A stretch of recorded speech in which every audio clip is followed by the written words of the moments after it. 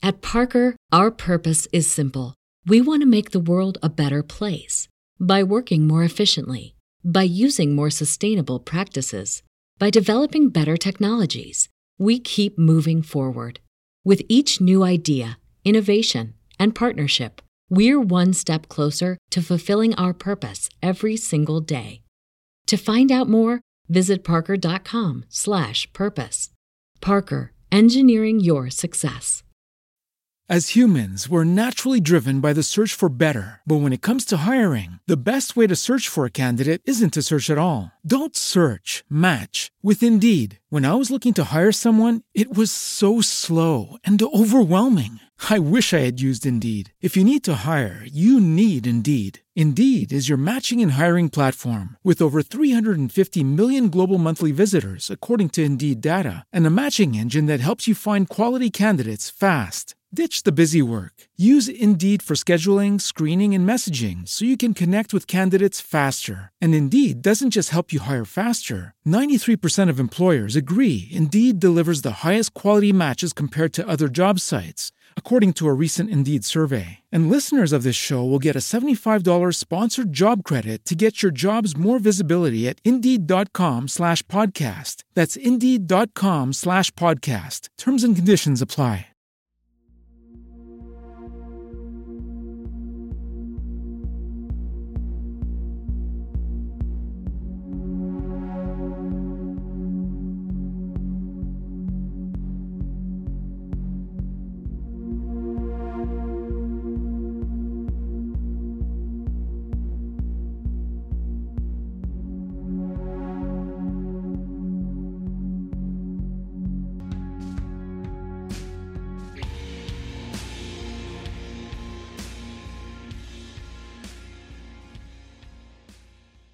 Hey, welcome everyone to the From the Shadows podcast. I'm your host, Shane Grove, and with me as always is the super producer, Jason. Greetings, everyone. Hey, we have a pretty cool show today with a great guest, and the guest was brought to us by another guest. So I guess what I'm saying is if you know somebody who's got a good sighting, a good story, or yourself, if you have a good sighting or a good story and you want to talk to somebody about it or come on the show, in my estimation, Jason, those are the best shows, right? Eyewitnesses. Yes, they are. Coming on. Yeah. Yep. So come find us, on the FromTheShadows.podcast.com, our website. There's a contact, button there. You can send us an email, or you can send me a message through our After the Shadows forum page or the From the Shadows Facebook page, or you can find me on Instagram. Just go to the From the Shadows podcast Instagram page, send us a message, or find me at Shane Grove Author and send me a message, because we really love to talk to people that have eyewitness sightings or know somebody that's got a good story and want to come on and maybe tell a story they've heard or something. I can't say it enough, Jason. Those are the most popular episodes by far. Absolutely, they are. We love it. Yes, don't we be love shy. it. If you're shy, we'll guide you through it. Don't worry. Yes, indeed. So, and we have kind of a celebrity guest today. No, I'm not going to put down our last celebrity guest, Tim Loveless, and say that this celebrity guest is more well known than him, but I think he is. So from the Fox hit series King of the Hill, we have Hank Hill with us. Dang it, fellas. Now, I told you, I provide this community with propane and propane accessories. So for all our fans that are like, what is going on? We just wanted to get it out of the way. Our guest's real name is Bill, but he has been told, and not by just me and Jason, that he sounds like Hank Hill from the show King of the Hill. So we just wanted to get that out of the way so that while you're listening to Bill tell his story, that maybe that's all you're thinking about is Hank Hill. selling propane. Yeah, so we're just giving you a little forewarning ahead of time. So we want to thank our recent guest, author Max Hawthorne, for bringing us Bill, because Max is like, hey, I have this good friend, Bill. He's a Vietnam vet. He has some stories from his time in Vietnam and since.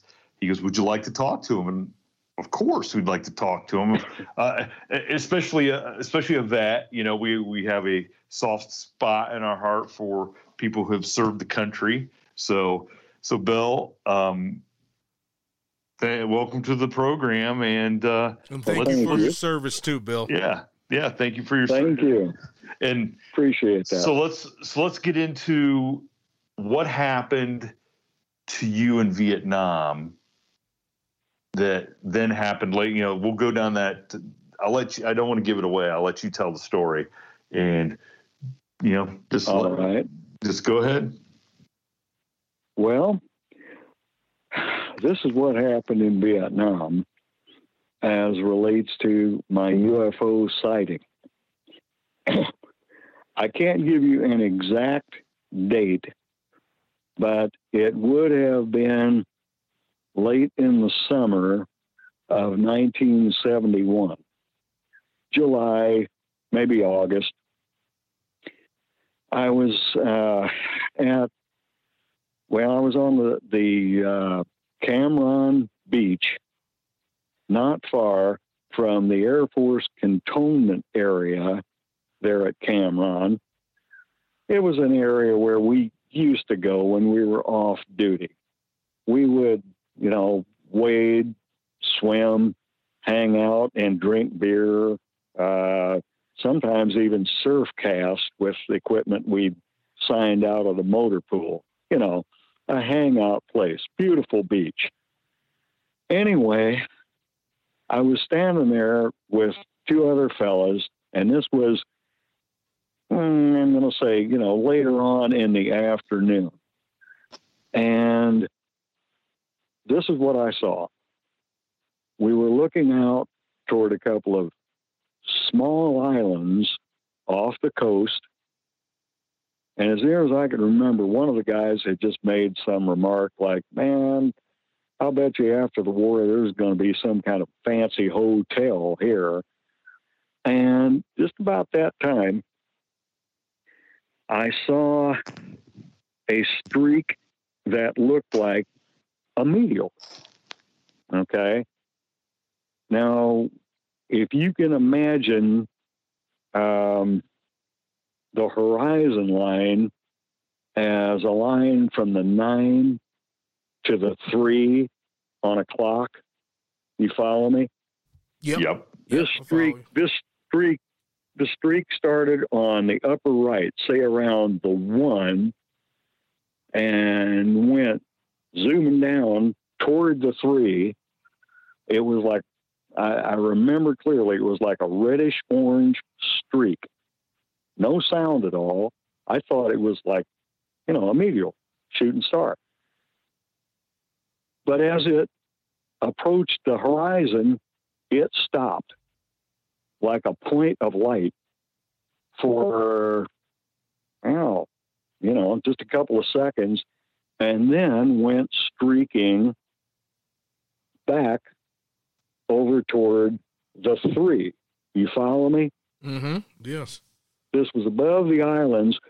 And, once I saw it begin as a streak, it didn't disappear. It wasn't like one shooting star and then another one. It literally stopped as a point of light, made an acute diagonal back.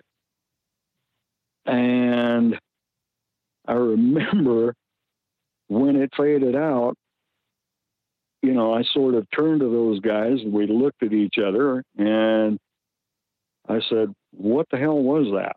Or words to that effect. And one guy says, well, I don't think it was a chop or anything like that.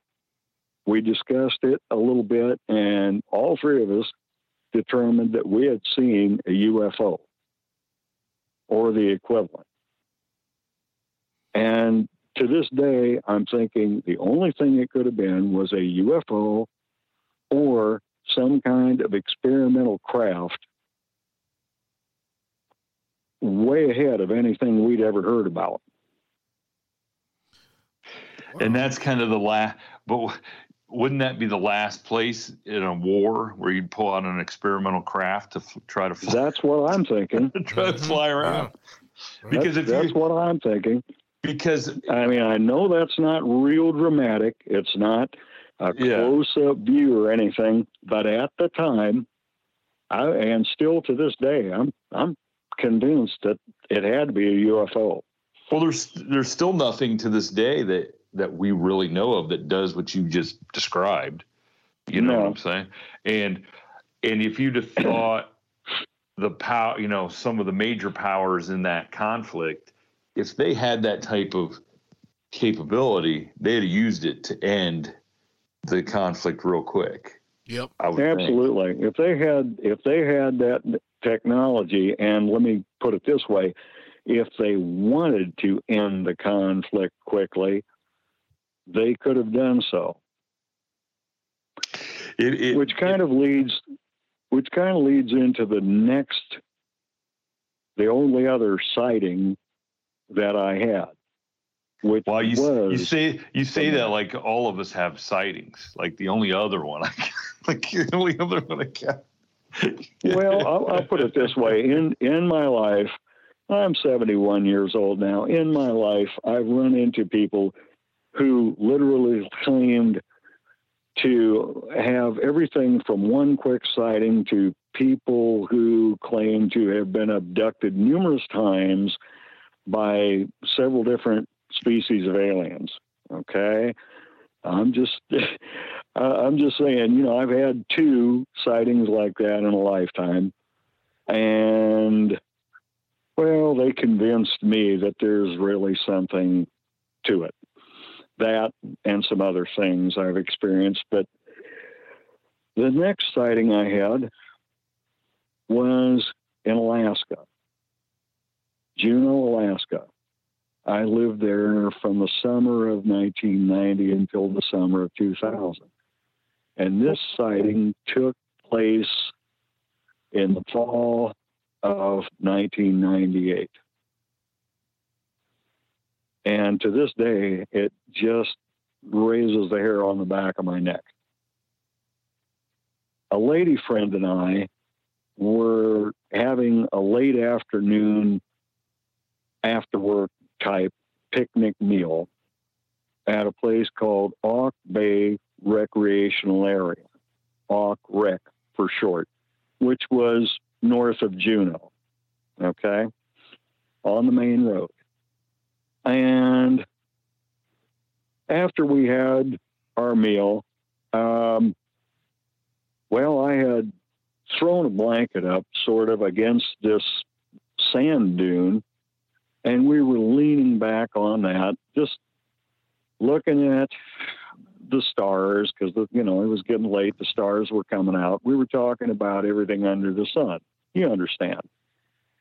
Mm. And all of a sudden, she said, "Look at that," and pointed up in the sky.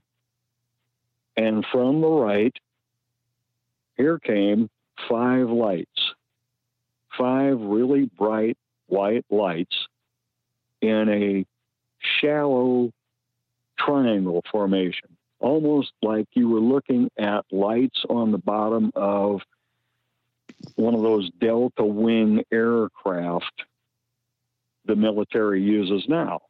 Okay. And you remember this was in 1998. Mm-hmm. And those lights were far enough apart that I thought to myself, well, if that thing was low enough, we could see the lights that far apart, we should be hearing some noise, but it was absolutely noiseless. And then I thought, well, if it's high up enough that we can't hear the noise, that thing must be huge, just enormous. Well, we both watched it for a few seconds. I was trying to figure out if it was an airplane or what it was. Then all of a sudden, the center point of light stopped, and the two on each side executed a curve maneuver, okay? And then the two on each side started doing every kind of maneuver you could possibly imagine at high speed. They were doing curves. Then they started doing like acute angles fast. And I thought to myself, my God, this can't be possible. I'm got to be looking at UFOs again. And they just kept doing this. I remember at one point she grabbed me by the arm, and she was digging her fingers into my arm like she was terrified. But I'm watching this, and I'm thinking to myself, there's no way they could possibly be doing those maneuvers without, pulpifying any kind of human pilots. And this went on for 2 or 3 minutes while we're watching this air show. And then all of a sudden, the center point, what had been the center point, starts moving very slowly again.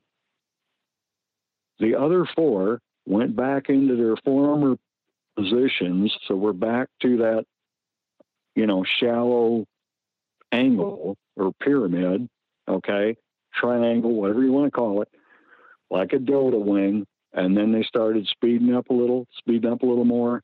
And then they really hit the gas, and they took off so fast they were gone. The only thing I could liken it to would be like when the Starship Enterprise goes to light speed and just disappears. That was it. Wow.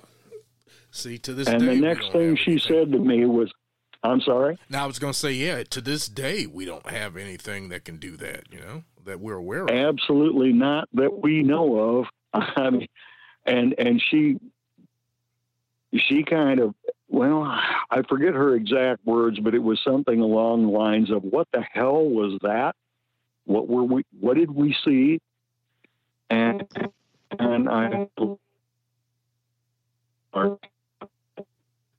so we did, threw everything in my vehicle, heading back down toward Juneau. We discussed it, and we mutually decided that there again, the only thing we could possibly have been looking at was either UFOs or some sort of experimental craft far beyond anything that, lay people like us had ever heard of.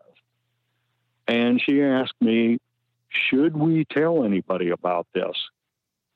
And I advised her that if he ever told anybody about it, it would have to be somebody that she knew very well. Otherwise, they'd think she was some kind of a nut. And myself, she was rattled. I was to some extent, but the poor gal was really rattled. It changed her whole perception of reality, I believe. And anyway, I only asked one other person up there, or I should say told one other person right away, a fellow I'd known for some years, a good friend of mine. And at that point, he told me that he had heard a lot of strange stories since he'd lived up there. And he had had a close sighting of a UFO himself several years before, a close sighting while he was out hunting. And he advised me the same way I advised her. He said, I wouldn't talk to anybody about this. He said that who knows what that is. He said it could have been some kind of experimental craft, but I doubt it. and we just kind of left it go at that. Now, did he describe to you his close encounter? Yes. He said that what he saw was not a flying saucer. It was a flying, like, lozenge-shaped craft, almost like a Zeppelin, was the way he described it. It like that, like as big as a Zeppelin, or just it was smaller and looked the same type of shape, literally like a Zeppelin shape with several what appeared to be windows spaced along the side. He told me he had been out hunting and had seen this thing just coming by right above the trees, had a good look at it. It was moving slowly, and then it just took off out of his field of vision behind, the trees. I mean, you got to understand up there, most of the places you're hunting is just covered with, fir, spruce, pine trees. Okay. But he had a clear sighting of it at fairly close range and then lost sight of it. And when he told me about that, I believed him because like I said, I'd known him for years. I'd been hunting with him, camping with him, all that sort of thing. He wouldn't have lied to me. Well, considering your experiences, how could you question, really? I couldn't. Now the one thing there's a couple things I want to ask you then. So sure. At any time, like, did you feel like they knew you and your lady friend were there, or that you were just witnessing something that they thought they, whoever it is or whatever it was out there, that they were doing what they were doing unencumbered by anybody watching them? Honestly,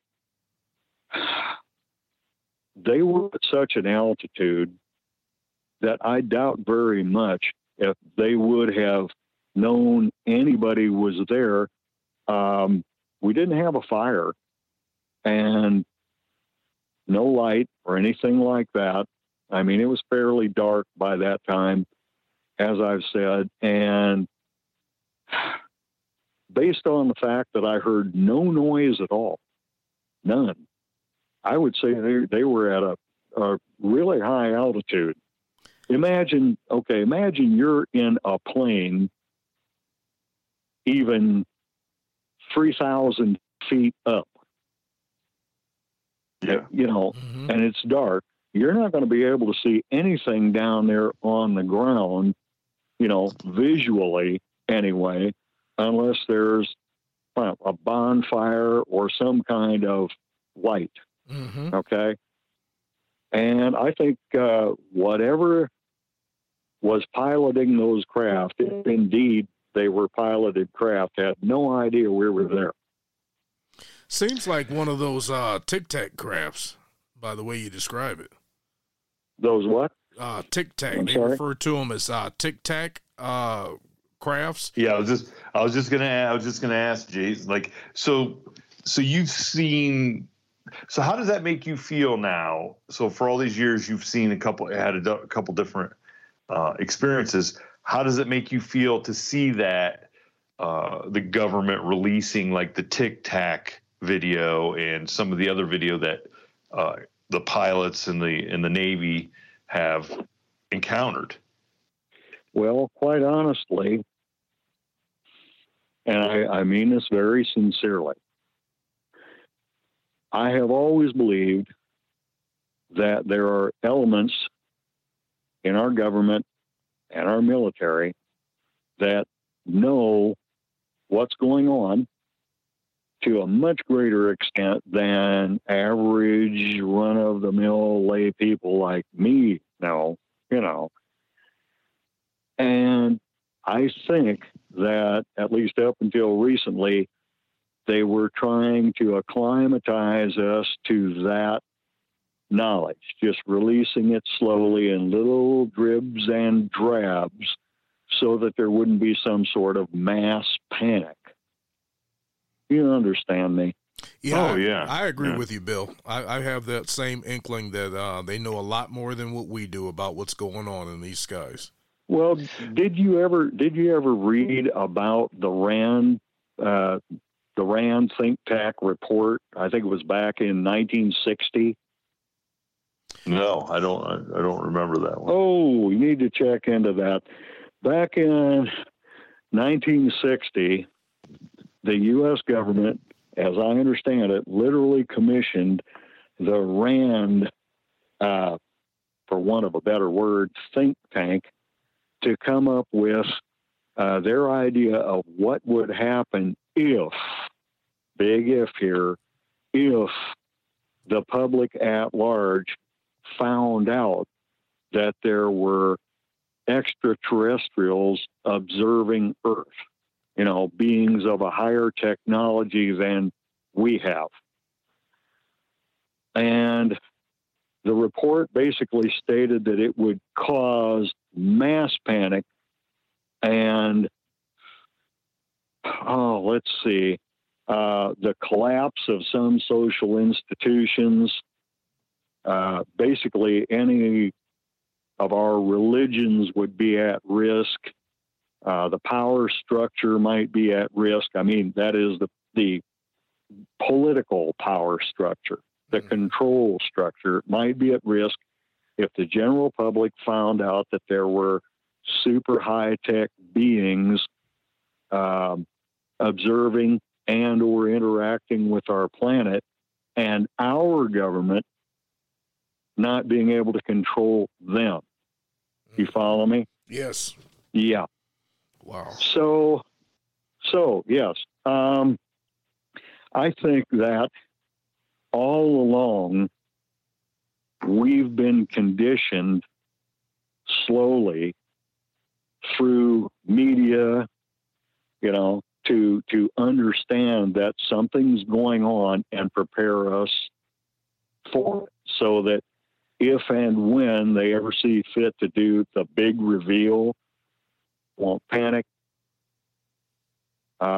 Things will just continue on as they have in most ways. That's my thought anyway. Well, the big surprise was those that they released, they came out, they've 2 or 3 different occasions now, basically said, yeah, there's something, and nobody even cares. That's the crazy thing is, well, but you know what I'm saying. Yeah, but you know what I'm saying. Yeah, I understand. There hasn't been gasoline shortage, nothing. You know, like the world didn't end. Like I understand that in the 60s when they did that report, times were way different.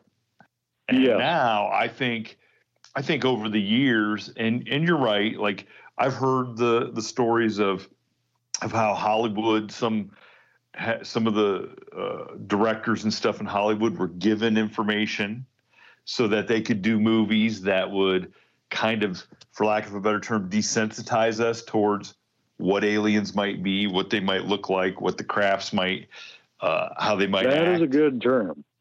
Yeah. That is a good term. Yeah.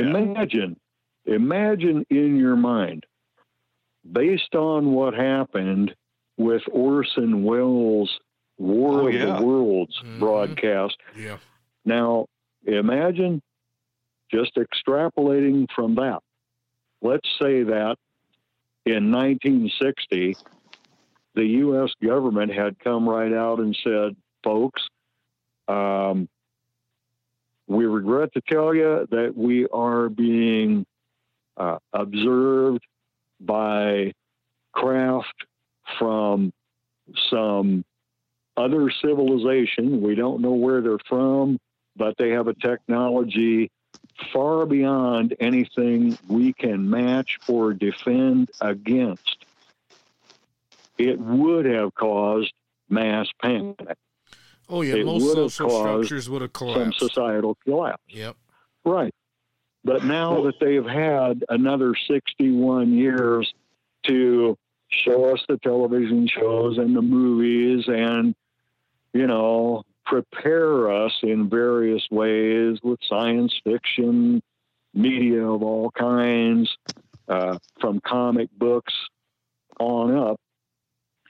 I think they've got it almost to the point where they could say, well, folks, there's a UFO landing on, whatever, the mall in Washington, D.C. at noon tomorrow. And they just have a bunch of people with beer and lawn chairs show up to take videos. Well, you talk about the Orson Welles thing, but then you fast forward to 79 when Close Encounters of the Third Kind comes out, and and I know there's no question that Steven Spielberg is a genius when it comes to filmmaking, but that's almost uncanny how accurate some of the stuff in that movie is. Yes. Well, that we've come to learn from eyewitnesses and stuff. And because think up to 1979, okay, maybe he had gotten a copy of all the files from Project Blue Book or something, and had been able to read. But he had to have he had to have some kind of guidance, I think, in how he was representing the aliens and how we'd interact with them. Right. Well, let me just mention this, though, okay? Mm-hmm. Let me just mention this. As a 71-year-old man, I remember seeing just dozens and dozens of movies about aliens, flying saucers, etc. I'm going to guess the first one I ever saw was The Thing from Another World. James, you remember the one with? Oh yeah, one of my yeah. favorite movies. Now, all those movies from The Thing from Another World, all through the 50s and the 60s, with one exception, portrayed aliens as menacing beings who were out to do everything from conquer the world to steal our women from for breeding purposes. Mm-hmm. You understand? Yep. The only one that portrayed aliens in a sympathetic light was The Day the Earth Stood Still. And it came the from old outer classic space with Michael Rennie, right? Yep. And remember, don't forget It Came from Outer Space. That one also, because they actually. Oh, okay. Yep. Okay. Yeah, Bill. Jason is a B movie junkie. Yes, so. Big time. Gotcha. Okay. This is a whole nother. Well, this is like a whole nother podcast. Yeah. Well, still, you understand. That the great, overwhelming majority of those movies portrayed aliens as a menace, a danger to Earth. And then when Close Encounters came out in 79, everybody was astounded because the alien beings were benevolent. Mm-hmm. Yeah. Okay. And since that time, we've had just about as many benevolent aliens as malevolent aliens depicted in movies, television, etc. That's just so much I still think proof. we're being conditioned. Yeah, I agree with you. There's so much proof out there that, at the very least, there has been contact with elements within our government or some other country's government, because we know just a little too much in order to start instituting programming like this to try to prepare the masses of people. I mean, there had to be some kind, and like in that last report that Shane had alluded to earlier, they said they got like 9 different crafts that they know that did not come from this earth. Yes. I mean, it's just incredible. Well, I'm going to tell you this one. In a way, I hesitate to tell you about this. It was not a sighting. It was a personal interview I did with someone almost, well, let's see, actually it was a little more than 26 years ago. This gentleman that I spoke to was very well known to me, and I can guarantee you, hand on a Bible or any book you want, this man was a very practical, pragmatic, no-nonsense guy, high-ranking in the U.S. military, U.S. Air Force, to be specific, a veteran of over 30 years service. Okay? We were talking over lunch, and I asked him, since, I prefaced that with, well, I've been interested in UFO phenomena, etc., for many, many years. Can you tell me anything about the rumors of, the alien craft at Area 51, or the alien bodies that are supposedly held down there at Wright-Patterson? The whole Hangar 18 story. I said, and that S4 facility, which is outside of Area 51. Yeah, there's several different secret locations. Yep. Right. Well, I asked this gentleman about it, and he looked me right in the eye and he said, yes, there's something to all that. And I asked him what he could tell me, and he said, quote, I can't tell you a damn thing. He said, Bill, when I retired from the Air Force, I had to sign a lot of non-disclosure agreements. Mm-hmm. I retired with a nice pension, benefits, all that package. He said, so I can't tell you anything. I can't tell my family, definitely not you. He said, all I can say is there's definitely something to all that. And when I was in the service, I knew several pilots personally whose only job was to be on alert much of the time to scramble after and, pursue or investigate UFO sightings. He said, I've known people who've seen them visually, seen them on radar, about everything you can think of. Mm. And I said, okay, I understand. You got to protect yourself. But is there anything else you can tell me? And he looked me right in the eye, and I remember these were almost his exact words. He said, Bill, I was sworn to secrecy, so I can't tell you about anything I may have had my hands on or seen personally or papers I read about these things. I can't tell you. And just the way he said it, and the look on his face, he was conveying a message to me. Right. That I have seen things, touched.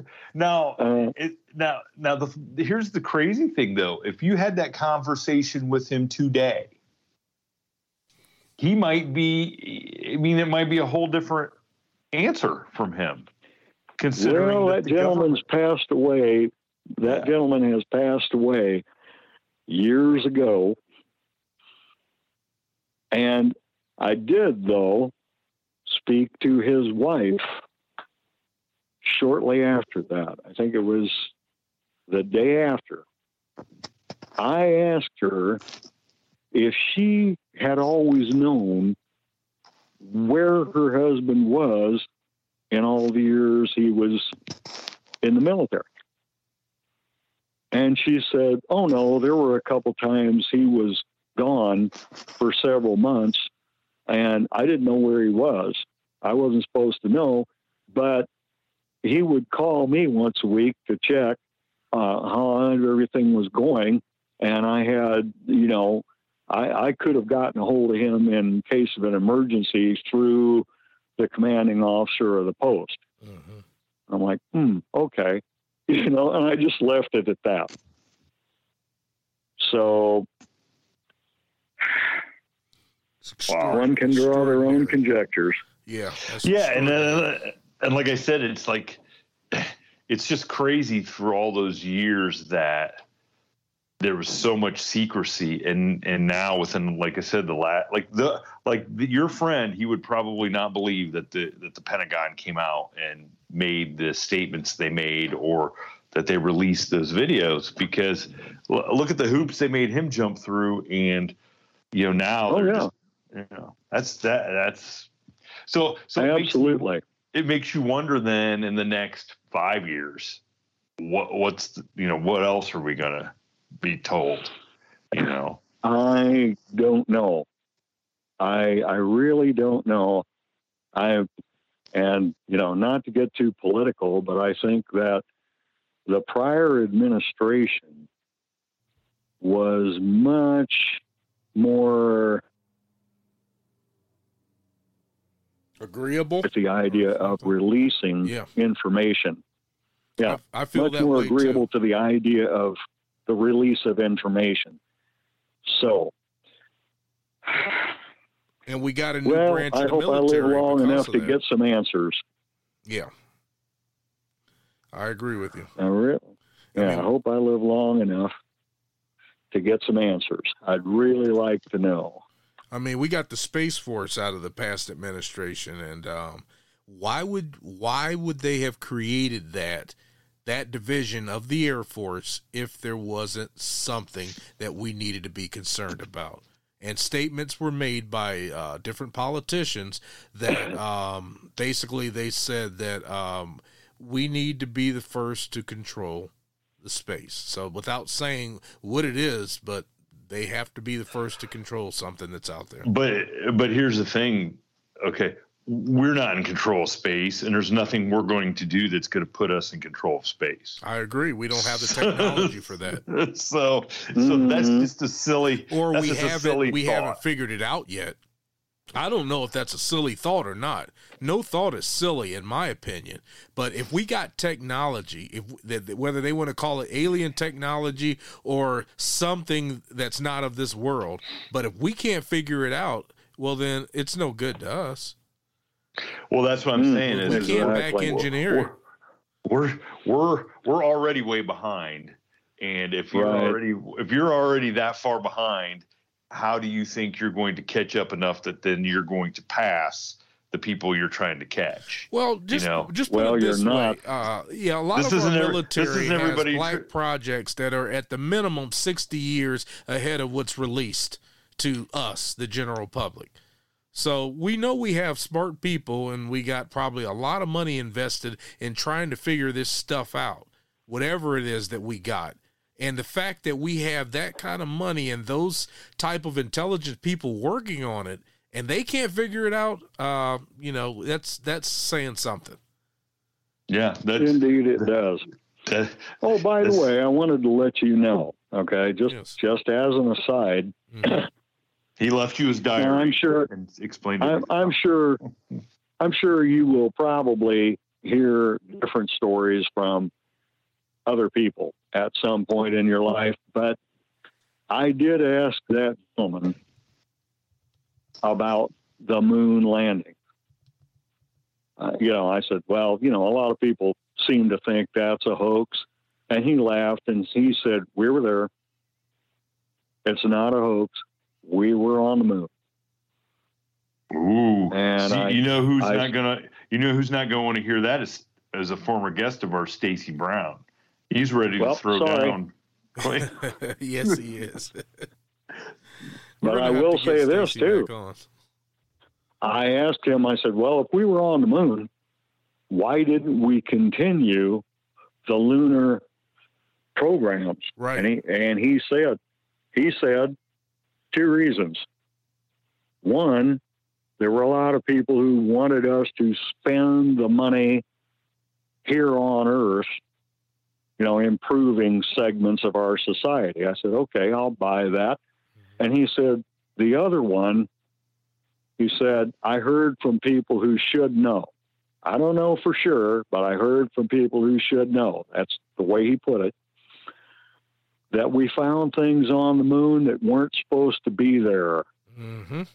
Yeah, I've heard that rumor as well. And I said, really? He said, yeah, there were some things there that we didn't put there and the Russians didn't put there. So we figured maybe we better not bother them. And I wish you could have been there to hear the man, and you believe him just as much as I would. Yeah, I would have loved to have been there for that conversation. Oh, yeah. You might have thought of other questions to ask him. But, well, again, I hope we get some answers. Well, that's why we appreciate having you on, Bill, and anybody else that can contribute to this conversation, because that's the only way we're going to get answers. Even if we can't get it through confirmation, maybe we can get it through, people saying enough similar things that, that there's something to it. It gets us closer. Yeah, exactly.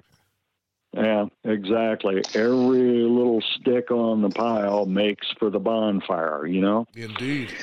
Well, in the spirit of discovery, Bill, the other subject that you're going to talk about is one that I know a lot of our listeners, because let's just face it, Jason can attest to that.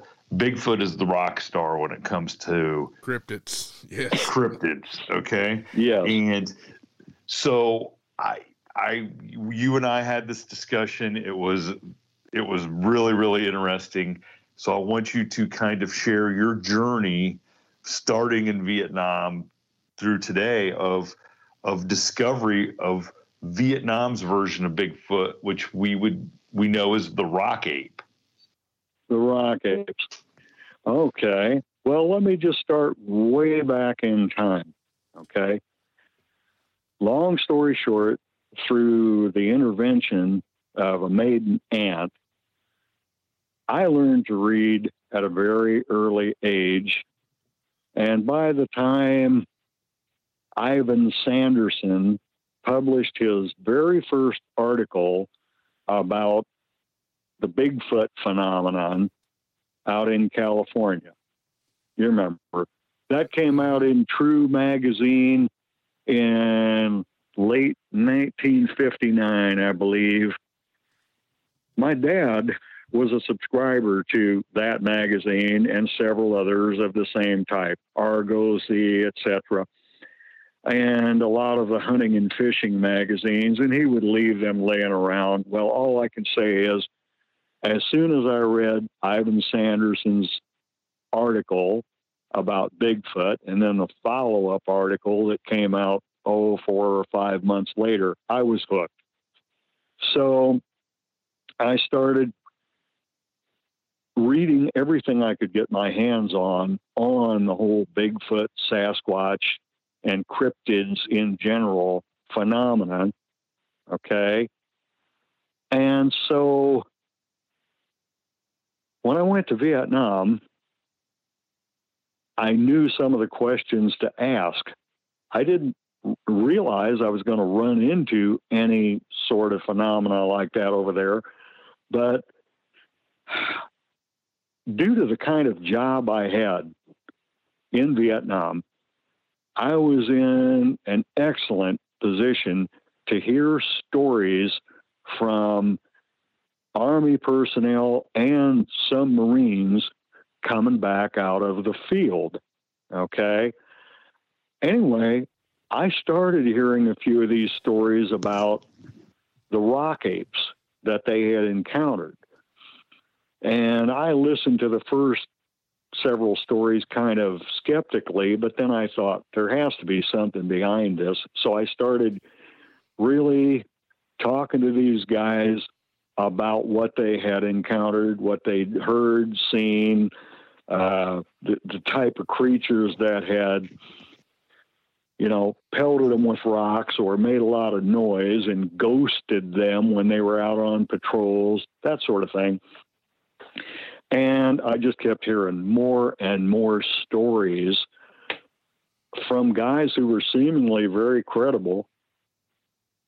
And looking back on those stories, the thing that strikes me is that when I would ask those guys then and subsequently for the last 50 years, why there wasn't more of an excitement about it at the time, they almost universally said that, well, since they encountered these things, they figured that scientists knew all about them. Just like they know about chimpanzees or orangutans or howler monkeys or something like that. They figured that it was a well-known type of animal, so it didn't rock them, you might say. It didn't bother them. They didn't know anything about cryptid species. You understand? Yeah. Oh, yeah. Yeah. Now this is the way. When we say rock ape, when you say rock apes, though, right? There was two different distinct types that you heard. There were two types. There were two types I heard about that were well described to me. The smaller type. The smaller type was usually described to me as something like, a slimmer version of a chimp, no tail, just like 3.5 to 4 feet tall, stringy, wiry, muscular, but without a real long prognathous face like a baboon, more like, a semi-human or chimp type face. You could tell it was an ape though, short-ish legs, real long arms, canine teeth, the whole thing. They would pelt you with everything from gravel to sticks to feces. They'd make a lot of noise if they thought you were encroaching on their territory. And the guys out in the field tried to avoid them whenever possible, because obviously if they were making a lot of noise, they might alert Viet Cong or the NVA to the presence of a patrol. You understand? Oh, yeah. Yeah. It's like, so hey, shut the guys up, man. tried to avoid them. Yeah, shh, be quiet. Keep your feces to yourself. We're just trying to... Right. Exactly. Now, one of the strangest things I heard, though, long story short, it's probably been about 2.5 years ago, pre-COVID, I was set up at a gun show, and I got to talking to an old Marine vet who was over there in Vietnam. Our tours of duty overlapped. We'll say it that way. He was over there, and he was way up north, not far from the DMZ. We got to talking about things, and of course, I asked him if he'd ever heard any stories about rock apes, and he laughed, and he said, I didn't have to hear stories. I saw them all the time. He said they were all over around our cantonment area. He said we had to put padlocks on our hooches to keep the damn things from coming in and trashing our hooches and stealing stuff. He described them in great detail to me. Unfortunately, he'd never taken any pictures of them. I certainly wish he would have. I'd have given him a reward for some pictures. Oh, yeah. But, yeah, he told me, he said these things were extremely smart. for monkeys or apes or whatever they were. You could throw them something like, just a strip of cloth or an empty beer can or something like that, and they would just sit there for minutes looking it all over, sniffing it, checking it out, trying to figure out what it was, playing with it. But then they usually throw it back to you. And, they were more of a nuisance than anything else. And I said, well, don't you think they could have been dangerous? And he said, oh, yeah. They had some teeth on them. He said, yeah, you wouldn't have wanted one to get a hold of you, but they weren't that big of a deal to us. Now out in the field, we wanted nothing to do with them because of the noise they'd make, the typical story. We talked about it for quite a while. And I told him at that time, I gave him my name and phone number, and I said, talk to some of your old buddies if you're in contact with them and see if you can find somebody that might have taken some pictures of them. I said, I'd be glad to reward somebody if they had some bona fide pictures of these rock apes. Now, the other type that was described to me would be more in line with what people think of when they think of Bigfoot. Not that big or anything. We're talking pretty much average human size, but upright and looking much more like a hominin. Something along, if you're familiar with those old National Geographic reconstructions of maybe what they used to call Australopithecus, along that line. Yeah. Yeah. Definitely some kind of hominin, but far removed from us in the evolutionary process. That was the other type that was described to me, but by fewer people. So, law of averages working out, I figure they are much less common than the smaller type. Yeah. Now, what were some of the interactions with the bigger ones? I mean, because were they? Because what I'm kind of like, so the smaller ones, almost. I mean, to me, it almost sounds like they were a ape or a monkey that just had not been discovered or acknowledged, right? I mean, right. Or, they sounded to me like some sort of large, tailless or very short-tailed monkey, that was, just not discovered, as you say, not known to science. And the hominid, or hominin, I guess they'd say now, type does seem to be some sort of relic species. Okay. Mm-hmm. The encounters with those that I heard about were usually brief. Someone would, catch a glimpse of them through the brush, or they would hear some chattering, and finding footprints, that sort of thing, but no attacks that I ever heard about. Now, did you ever hear of anybody shooting any of these creatures? I do remember a couple stories like that. And this is one thing that sticks in my mind. Okay. Again, in my position with hundreds and hundreds of transients coming through battalion area, all that sort of thing, with me briefing them, etc. I saw guys trying to bring home every kind of souvenir you can imagine. Reams and reams of contraband pictures, what you would call trophy pictures of dead Viet Cong or NVA, things like that.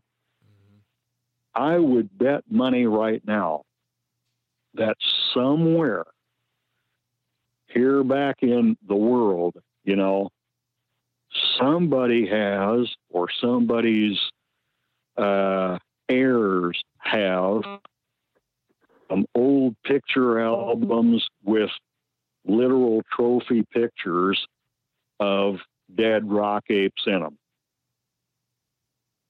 particularly that bigger kind. If some guy ever shot something like that, somebody in his unit would have whipped out a camera and taken a couple of pictures. That's just the way some of these guys were. I mean, again, that happens in wartime. It happened in World War II, maybe the Korean War. I know for a fact that kind of thing happened in Vietnam. And I've been circulating the word myself, you know, just word of mouth for years. Like I said, if somebody comes up with bona fide pictures, discernible pictures from that time period of either species of these creatures, I'm sure it would be worth money to them. I'll just put it that way. I'm looking on the internet here, and people that have claimed to have seen the big ones, you know how they get the artists to make the drawings? And if these drawings are even remotely accurate, I mean, these things, they have an air of intelligence about them, the big ones. Oh, yeah. They're much, like I said, they're much more humanoid than the small type.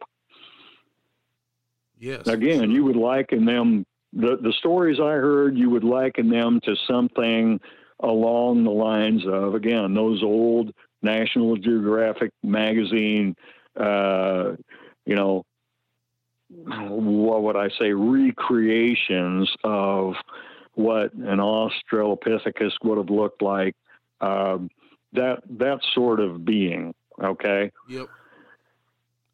So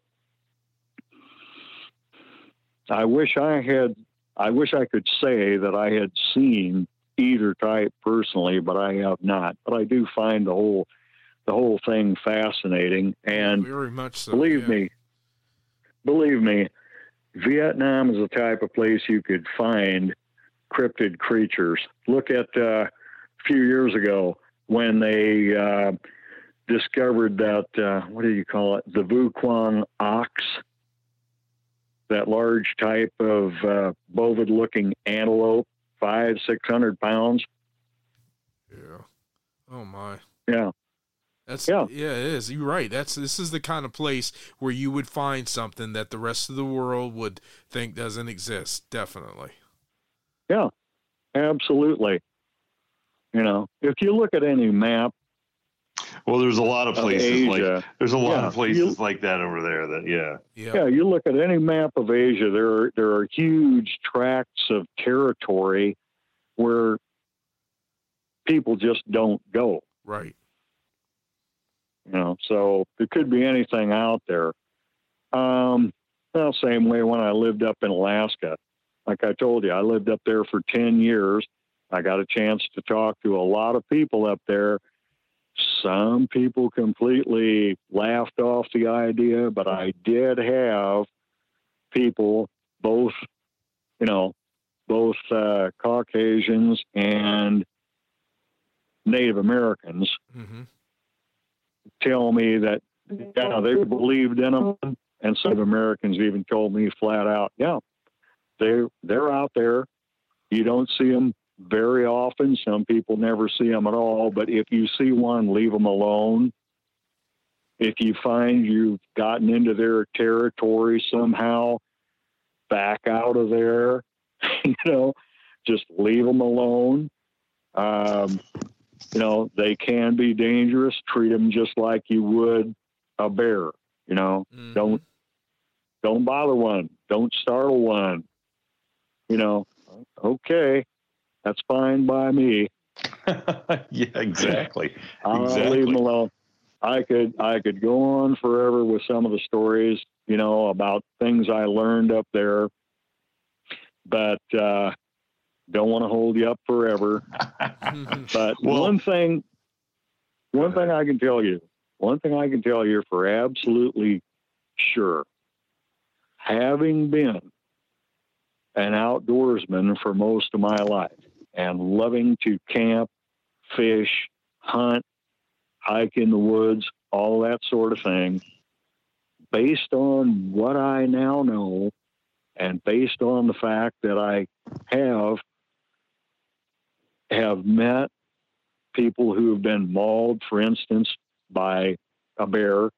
In fact, one of my best buddies out in Wyoming was mauled almost to death by a bear, a small sow grizzly, back in August of 2009. I'll just put it this way. Anytime you go into an area that is known or suspected to have creatures of any kind that can prey on human beings, you better be armed with something powerful enough to take out the largest predator in that environment. You follow me? Mm-hmm. Yep. Mm-hmm. Because if you get in there and you need it and you don't have it, you might not be coming back out. Right. And frankly, when we're talking about the Bigfoot Sasquatch phenomenon, in most places that would support wolves, bears, or mountain lions anywhere on the North American continent, any type of terrain that would support those predators would support Sasquatch. Mm-hmm. Yeah, I agree with that. Definitely agree with that. But Bill, that's why I go out into the woods. I only go with Jason because I'm faster than Jason. So I don't have to carry a gun. I don't have to carry a gun. But Jason carries a lot of firearms with him. At least one on the hip and one strapped across the back. Oh, so what you're saying is you're going to shoot me as I run off. Is that what you're saying? Wow.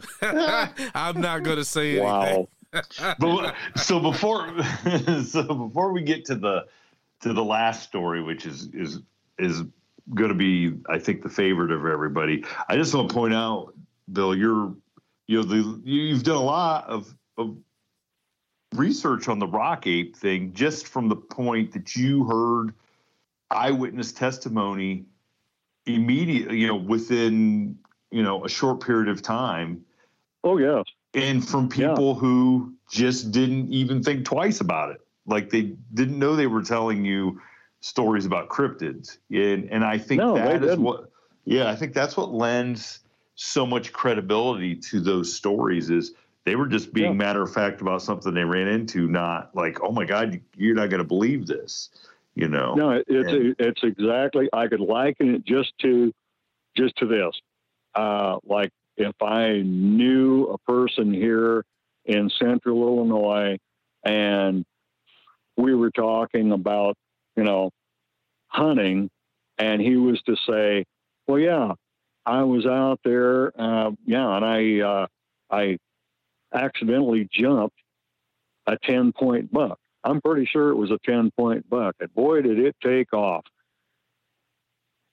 Yeah. I'm going to believe that's what he saw. He got a good look at it, and, well, it's a deer. Mm-hmm. Well, that's the way these guys thought of it. They had no idea it was a cryptid. They figured everybody knew about these things. Well, especially if something is there throwing stuff at you. Okay, there's even a bigger difference between jumping a buck and having it take off and saying, oh, wow, I was startled. But to have something standing there and interacting with you in a threatening or even not. Yeah. Hooting and screaming and making noise and picking up handfuls of dirt, whatever, and just throwing it at you. Yeah, definitely. Yeah, I think that's your warning right there. That's all the warning. Oh, definitely, yeah. Yeah. But the point is that is a much longer experience even than your buddy saying I jumped a buck. Buck gets up, jumps absolutely. Off. It's I 10 agree. seconds. Yeah, 10 seconds. You're talking to guys who it was such a nuisance for these things to be out there. And so that's the stuff that I love to hear, because even if it's the smaller ones aren't what we're saying, it's big, but think about something that's 4 foot tall, 3 and 4 foot tall standing there throwing stuff at you. It don't matter if it's 10 foot tall. It's going to be frightening. Anything that you don't, I mean, a 4 foot primate is powerful enough to rip a guy to shreds. Pretty much. Yeah. And here's the most frightening part about it, though, in my mind, after listening to those guys, was the fact that they're out there in the field. And in some cases, when you're in the field, you're supposed to be out there just as unobtrusively and quietly as you can possibly be. And then you run into several of these creatures that are just giving out with screams and screeches and, giving the alarm and throwing stuff at you. And you're thinking, oh my God, they're letting every Viet Cong within about 3 clicks know that we're here. You understand. Oh, yeah. Yeah. Oh, yeah. So, yeah. Well, again, that's why I say somewhere in this country, somebody's got some kind of photographic or physical proof of these creatures. So spread the word, fellas. If anybody has any of that type of proof, you want to get your hands on it and have it authenticated. Yep. Anyway, definitely. As well, and you think as many people involved in that conflict that were out there from both sides, there's got to be something. You know what I'm saying? There has to be something. Yeah, absolutely. Wow. Well, now, you mentioned that other incident. Yeah, let's have the cherry on top of this episode. All right. Let's have the cherry. Okay. Again, this gentleman who told me this story, I believed him to be very reliable and truthful. I worked with him in the millwright trade. In fact, we went through an apprenticeship together way back in the 70s. I knew him pretty well. We worked on quite a few jobs together. And one night we were just talking about all sorts of things. And he said, Bill, you believe in all that UFO type stuff, don't you? And all that. He said, you used to read books about stuff like that. I said, oh, yeah. Yeah, absolutely. I said, why do you ask? And he proceeded to tell me the story of what he saw one night right here in my hometown years ago. And he absolutely swore this was true. He prefaced by saying something along the lines of, you might think I'm crazy, but I hope you believe me. And I urged him to tell me what it was. Well, he was right here in my hometown. He told me that he had just turned. Oh, wait, let me back up. If I remember correctly, he told me this was in the summertime. Okay. So it's fairly well into nighttime, and he had just turned off one of the side roads onto a street that is called Audubon Drive. Just like, the famous bird illustrator, Audubon Drive, here in my hometown, heading toward one of the main streets of my hometown, which is called Court Street. Okay? He made this turn, and he hadn't gone very far at all when he saw something running across the road, and he slowed way down, and he told me that he saw in his headlights, standing there in the middle of the road, just looking at him, a little man. And he told me, after I was questioning him all along, okay, but the way he described this little man to me, he said it was looked like maybe 2 feet tall, but not a dwarf, proportioned like a normal adult man. And I said, was this thing wearing any kind of clothes? Or he said, yeah. He swore to me that it was wearing some sort of dark colored boots, green and brown clothing, not like camo, but just like, clothing. And standing there looking at the car for several seconds while he was looking at it. And he said to me, Bill, I thought I'd just gone completely nuts. And I said, were you drinking or partying or anything? He said, no, I was sober. I saw this right in the headlights, got a good look at it. And I said, it couldn't have been some kind of trick of perspective. No, right there, a little man, about 2 feet tall. He said, I slapped the car in park. I started to get out of the door. And I said, what the heck were you going to do? He said, well, I don't know. I just wanted to get a better look at it, And he said, as soon as he opened the door and started to step out, it took off running.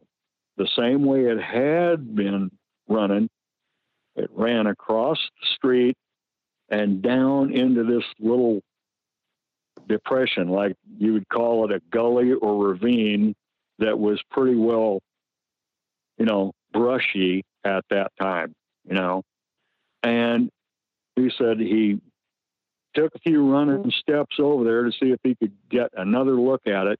He could hear it running away through the brush, but couldn't see it. And he was hollering at like, hey, type that. It just kept going. And he was pretty shaken up by the whole thing. He got back in the car, drove home, thought about it numerous times, he told me, before he ever said anything to anybody. But he figured if anybody would believe that he'd seen something unusual, I might, so he told me. And as I say, that's the story.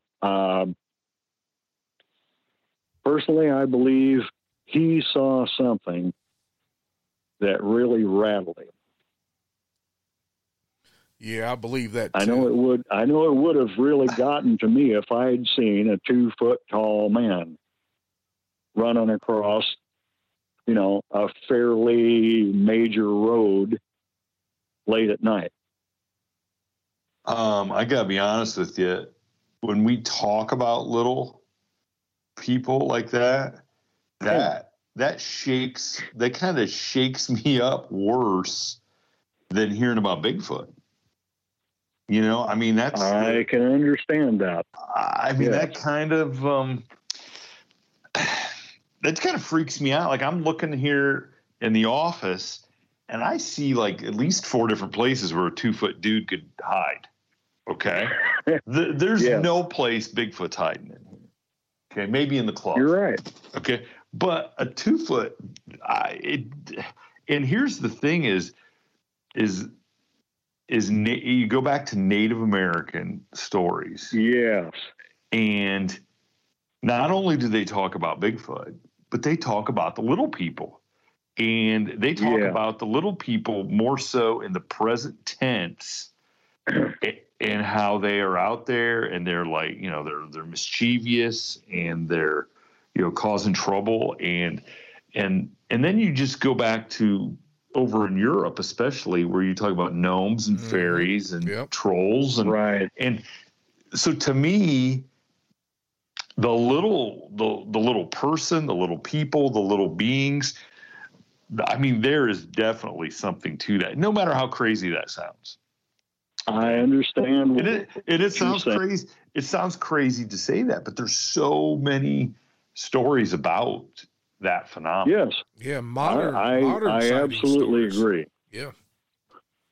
Well, you have to understand this too, and you kind of alluded to it when you mentioned hiding. Now imagine you're out there in the woods maybe 3 or 4 people are out there in the woods. If there is a 7 or 8 foot tall, anywhere from 400 to say 700 pound hominid out there, it is going to be a lot more noticeable, than a little person 2 or even 2.5 feet tall. Oh, yeah. A being that size could hide in the space that a good-sized buck rabbit could hide and just observe you from the brush, and you'd never know it was there. You're freaking me out, Bill. You're freaking me out. Well, also, remember this now, too. Think about it. You got, let's say a 500-pounder like Patty, the star of the Patterson-Gimlin film. Mm-hmm. That's going to leave some very large, deep, noticeable tracks in any kind of loose earth, mud, sand, anything like that.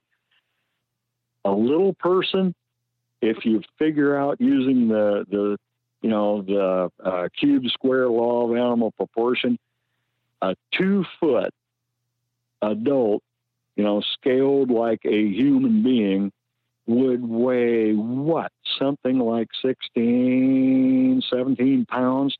Yeah, not They're going to very leave much at all. a Yeah. real small track, very almost unnoticeable.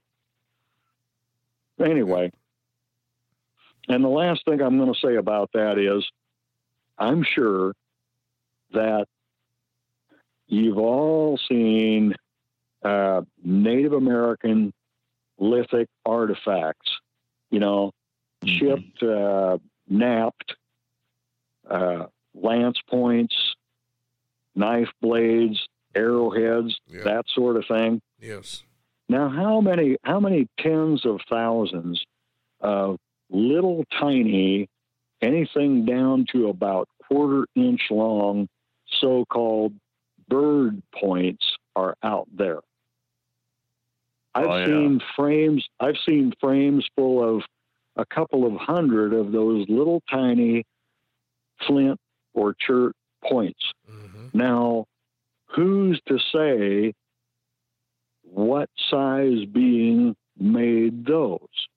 Right. Could have been Native Americans making all of them as bird points. Then again, there might be some of them that were made by a much smaller race of people. Mm-hmm. No way of telling, because they're hundreds, even thousands of years old. Right. We don't know. So unless somebody finds some kind of for instance, like a cave burial of any of these tiny people, like they used to find giant burials all over, during the westward expansion of the Europeans, the settlers. Yeah. I'm sure you've heard all about that. Yeah. Unless we find that, we don't know for sure.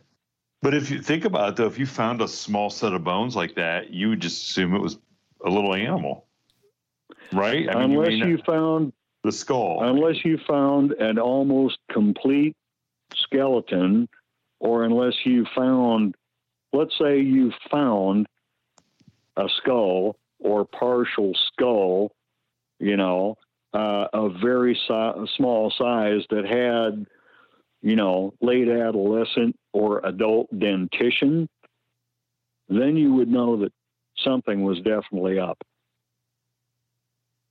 Yep. Wow. You follow me, I'm sure. Oh, I know. I'm following you. Absolutely. And I'm looking under the desk here to see if there's some guy hanging out there. I just that really freaks me out, man. I'm just I gotta be honest. I can understand how it would, and because if there's one of those, there's got to be tens or hundreds of those in an area. It's just like now Max Hawthorne and I have discussed this several times, and I've had a chance to talk to other what you might call amateur cryptozoologists. And everything I've ever read or heard leads me to believe that to have a viable population of Bigfoot or Sasquatch in North America, you would have to have, at the very, very least, 1,500 individuals, and some people take that all the way up to 5,000. Some people say you'd have to have a minimum of 5,000 of those creatures in North America to be viable. Now think, if you want to extrapolate that to little people, it would virtually have to be the same. Anything less than that minimum population of those creatures and the species wouldn't be viable, and it would just die out due to inbreeding, etc. Okay? So if these things do exist, there's probably quite a few of them out there. So somebody's going to have to, unfortunately, whether in the case of little people, Bigfoot, whatever, somebody is going to finally have to come up with a type specimen, some incontrovertible proof, a body or part of a body that is demonstrably and provably not Homo sapiens sapiens. Right. So, time will tell. Time will tell. Now, in the case of the giant skeletons, I've read enough about those, and I'm sure you have too. I am convinced that there's been some sort of intervention. Proof has been confiscated and just put away or destroyed. You're absolutely right. So that the normal narrative won't be upset. Right. You understand what I mean? Yeah. We have, and I have tried. I've tried to get some experts or some people that are very knowledgeable on that on the show, because I think that would be, it'd be a great episode to talk about that. So absolutely. So I keep trying. I keep trying. We're hopefully I'll be able to get somebody to do that. But so hopefully so. But I'll tell you what, Bill, this has been a great episode. I know Jason. I can tell I can see the smile on his face from here. This is you've shared some great stories, and I know. Yeah, I'd like to thank you for coming on, Bill. Yeah. It's been great. If anybody else that could share anything and would like to get it out there, send them our way. It'd be perfect. I definitely will. And I appreciate you having me on your podcast. And again, let me just say in closing, spread the word. If anybody has any proof out there from the Vietnam War of any kind of cryptid that they encountered in Vietnam, I don't care if it was a weird looking snake. The world needs to know about it. Absolutely. So yeah. We could be doing some real good here. Yes. Yeah. I hope people respond to this. We're going to put it out there on the forum too. Yeah, and I appreciate your literally a lifelong pursuit of learning about stuff that most people would just scoff at. So I appreciate that, from an early age that you were interested and thirsted for whatever information you could find, because look where you accumulated a lot of good information that might have got lost. Absolutely. So, So I appreciate that. So Bill, thank you very much. And look, you'll be the first to know if anybody contacts us with any Rocky information. Absolutely. I would appreciate that very much. Yes, trust me. Yes. Yep. We'll talk to you. So I definitely will. Thank you, Bill. Thank you. You have a good evening. Yeah, you do the Bye-bye same. now. All right. Bye. Thank you for tuning in to this week's episode of the From the Shadows podcast. Until next time, never shy away from the darkness or what may be lurking in the shadows. We are out.